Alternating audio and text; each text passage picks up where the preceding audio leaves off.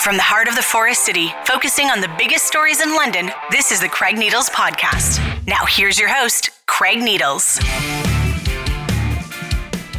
It's the Craig Needles Podcast here at ClassicRock981.com, LondonNewsToday.ca. And this week on the podcast, I wanted to talk about a case that you may have heard of. It's generated a little bit of media coverage out of St. Thomas. And it involves a police officer there. And the case in and of itself, the way that it is played out, has become something that could be somewhat precedent-setting. And I wanted to talk with Allison and Ian Johnstone about that, who are two lawyers who worked on the case, and they've been kind enough to join us here on the Craig Needles Podcast to talk about that.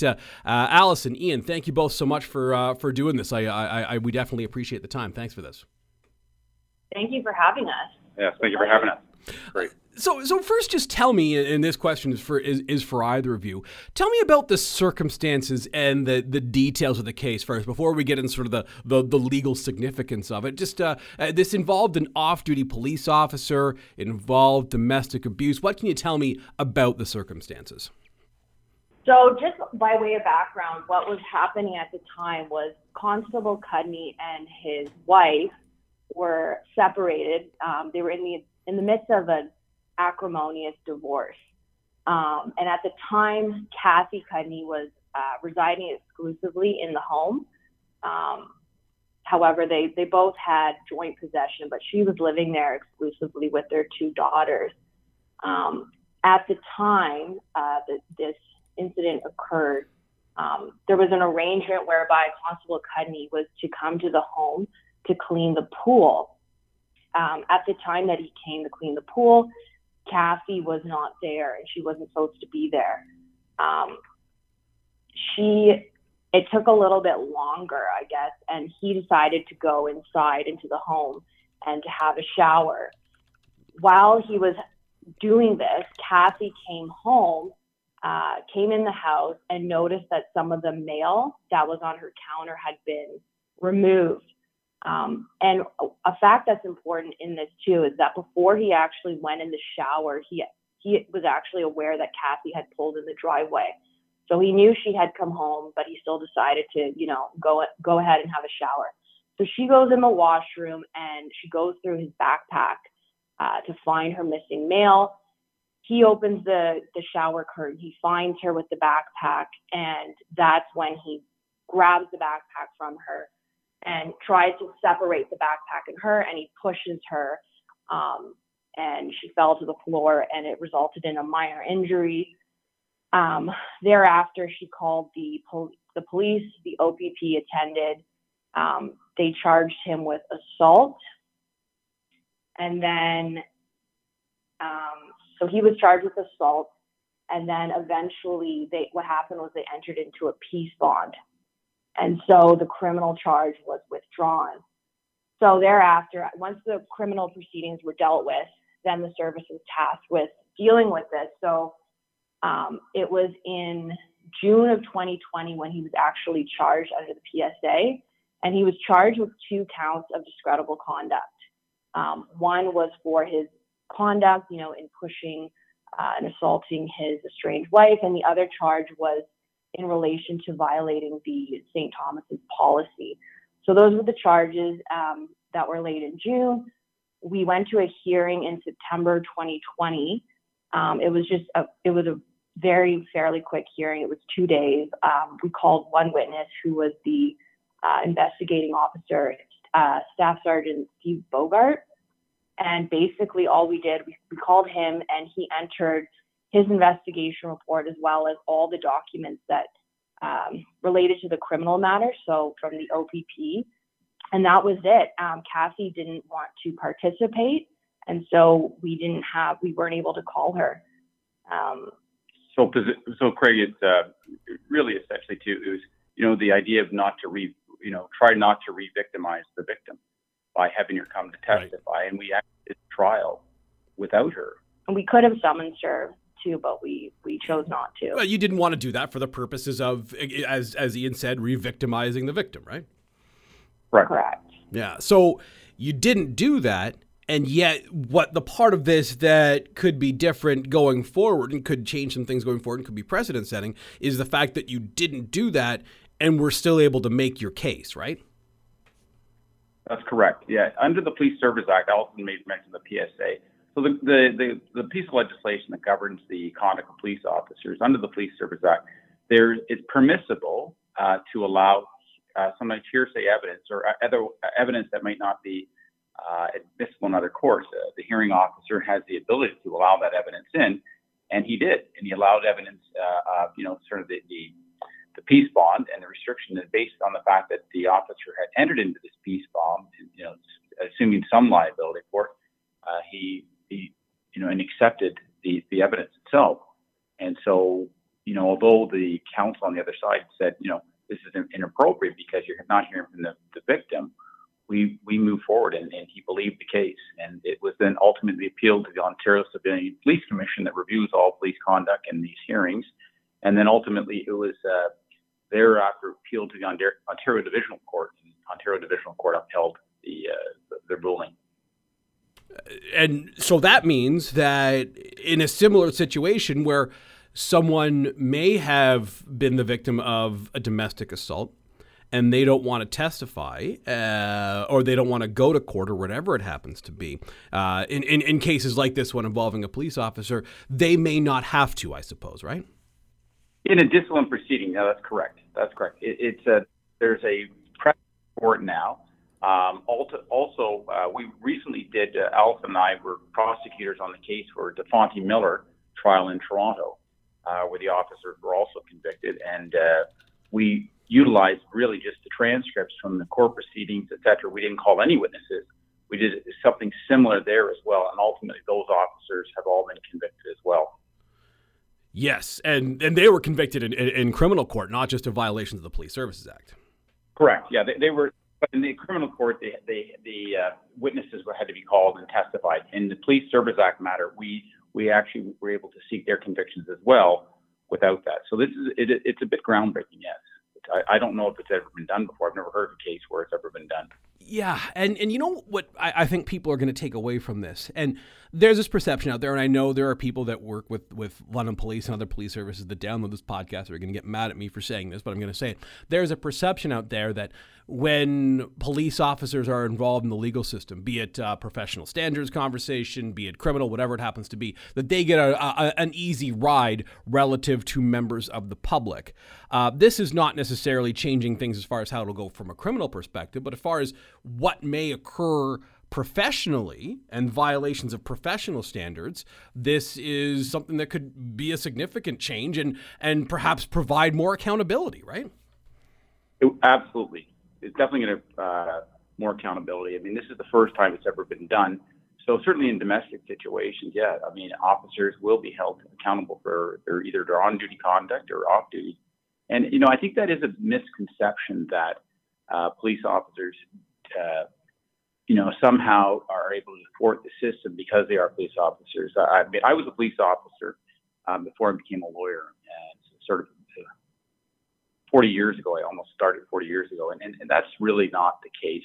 As I've been doing these cases for the last 25 years, and that's really not the case at all. I think it's just a misperception by the public. Yeah, and it's something that, when you hear about a case where, the public, it doesn't go the way that you think it might, and there's a police officer involved, that's the natural way for the public to go with it is, this person got off of this charge or got off of that charge because they were a police officer or whatever it happens to be. And I understand that may not necessarily come up in the numbers necessarily. No, I know. And I think what people don't understand, too, is that there's a tremendous amount of oversight with police officers in Ontario. In fact, you have the Special Investigations Unit, the Office of the Independent Police Review Director, the Ontario Civilian Police Commission. You've got, the inquiries, public inquiries under the Public Inquiries Act. So you've got the Police Services Board that oversees. You have the Chief of Police that oversees the officers. So there's a tremendous amount of oversight for police officers in Ontario. In fact, I don't know of a jurisdiction that has more oversight for police in Ontario. No, that's fair. That's a good thing to note. So as we move forward with these types of cases and these types of conversations, this is a question for either of you. if another lawyer were to say, okay, tell me about this case, or tell me about how you're able to do this, what advice would you have for someone who might be in a similar situation, who has a victim who may not want to testify, just as they continue to progress through the system when it comes to professional standards? Well, I think you have to argue the issue of, allowing the information in. So, the hearing officer has the discretion to allow certain information. And I think, most lawyers, and we were fortunate enough that the chief at the time, St. Thomas, had the intestinal fortitude to prevail, to move forward with actually doing this, despite the fact that we didn't have the victim or the witness come to testify. He was courageous enough to move forward and say, we're going to hold the officer accountable. The new chief that's in there, Mark Roskamp, is, he's not going to deviate from how the previous chief conducted himself, very professional, and was going to hold himself accountable. And then they gave me the green light to at least to try it. And we moved forward on it. We were successful. And that's but I think not every chief. I can tell you this, that I don't know if every chief would, it's not everybody would have that sort of view to go ahead with the prosecution, Craig, because it's a bit odd to go forward without the victim. It's difficult. Like we said, it's going to make things more challenging. But you're in this particular case up to the challenge. I don't know if I'm going to say, were you surprised you won? But did you think it was going to be a spot where eventually you might run into a brick wall without the person who was the complainant sort of being part of your case? Oh, yeah. I mean, that crossed our minds. I mean, with that, when we got to that juncture and we weren't going to have somebody come and testify, we made the decision also not to re-victimize her, and we moved forward with it because, Allison's my daughter. I think as a lawyer and a father to my co-counsel, I would, if I had something that happened to her, God forbid, I would want the prosecutor to take the challenge on. Have the courage to try it. Yeah, and you did, and credit to you both, and credit to Chief Roskamp and St. Thomas as well. Is there anything else, Ian or Allison, that you wanted to add or thought was important about this before we wrap up our conversation here? No, I think we did get some great insight. I'll tell you, we had Megan Walker, who sort of quite well known in the London community. Yeah. And I know Megan quite well. She and I have known each other for 15 years. Okay, well, she was actually very insightful. We consulted with her, and she gave us some great insight about the victimization of women, and we'd like to thank her. I mean, she was instrumental in our assistance. Yeah, and she's a great advocate. Yes. Yeah, she's done a great amount of work for women's groups and in the victimization of women. So she was gracious enough to also provide us a report that we tried at least utilizing, and it gave us a different perspective of looking at this. So. No, I'm glad that you got that perspective, and I appreciate the both of you coming on and talking about this with us. Allison, anything you want to add before we wrap up our chat here?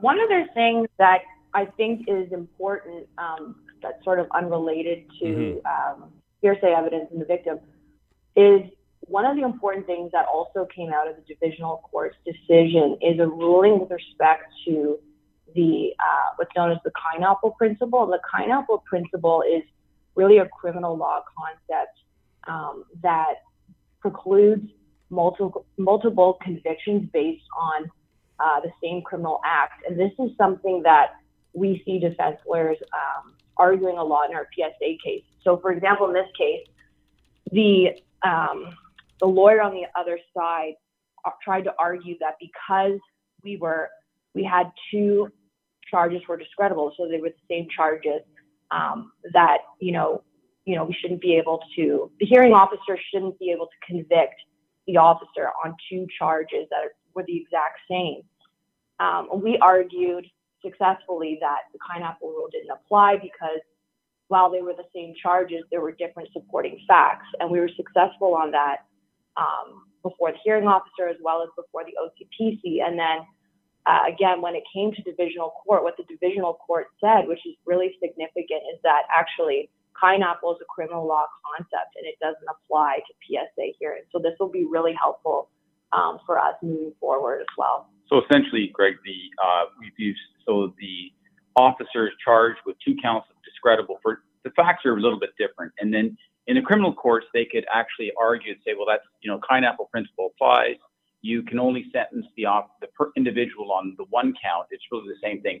But the divisional court said, no, they are 2 separate counts. And that pineapple principle, although the police disciplinary hearings have been utilizing this principle and sort of merging the counts or only sentencing on maybe 1 count of the same set of facts, they're saying that's improper. You should do exactly what this hearing officer did and separate them. And in fact, the pineapple principle does not apply. So it's a very interesting. They imported, a lot of times these criminal law concepts have been imported into these police labor disciplinary proceedings, and they basically are saying that that's not proper.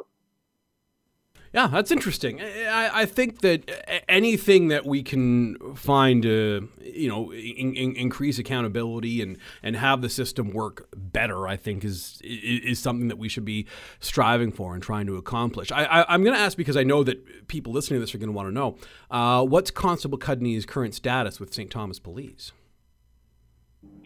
He was demoted. He was demoted to 4th class constable. Which is a significant penalty. Significant penalty. He went from 1st class to 4th class. It's a significant cut in pay.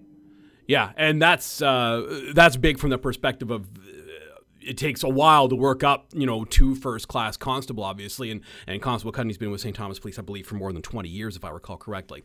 So that's essentially turning back time on somebody. That's a pretty significant punishment for what's happened here. It's almost like he just started his career over again. Right. What it does. Yeah. Back to the same pay you get if you're just starting out. And is he currently working as a police officer, or is he on leave right now? I don't know what his actual status is right now. I haven't called the service. Fair enough. But you're aware of the punishment, because that was kind of the point of what we were doing here, and I think that is a somewhat significant one. So I think that's an outcome that's certainly notable. Well, I want to thank you both, Allison and Ian, for doing this with us and having a conversation about this case. It's a significant one, and I know people are going to want to hear more about it. So thank you so much for doing this, and I'm glad that you could spend a few minutes with us. Thank you very much. Thank you for having us. That's Ian and Allison Johnstone here on the Craig Needles podcast. And you may have been looking for the roundtable. I'm technically off this week, even though I'm doing this on Friday morning, but I'm going to be heading out of the city as soon as I wrap up. So I'm away this week, so there wasn't time for roundtable. That's okay. We will get back to it next week, and lots of interesting stuff coming up next week. You heard the conversation that I had with Kevin Dick in City of London about the health and homelessness story, and the report going to city staff, from city staff to counselors at SPPC on Monday. We're going to talk about that next week on the podcast, and we're going to talk about that on the roundtable as well. So hopefully you can tune in for the Friday roundtable next week here on the Craig Needles podcast, which of course you can find at classicrock981.com, londonnewstoday.ca, and wherever it is you get your podcasts. The Craig Needles podcast is a presentation of the Blackburn Media Podcast Network.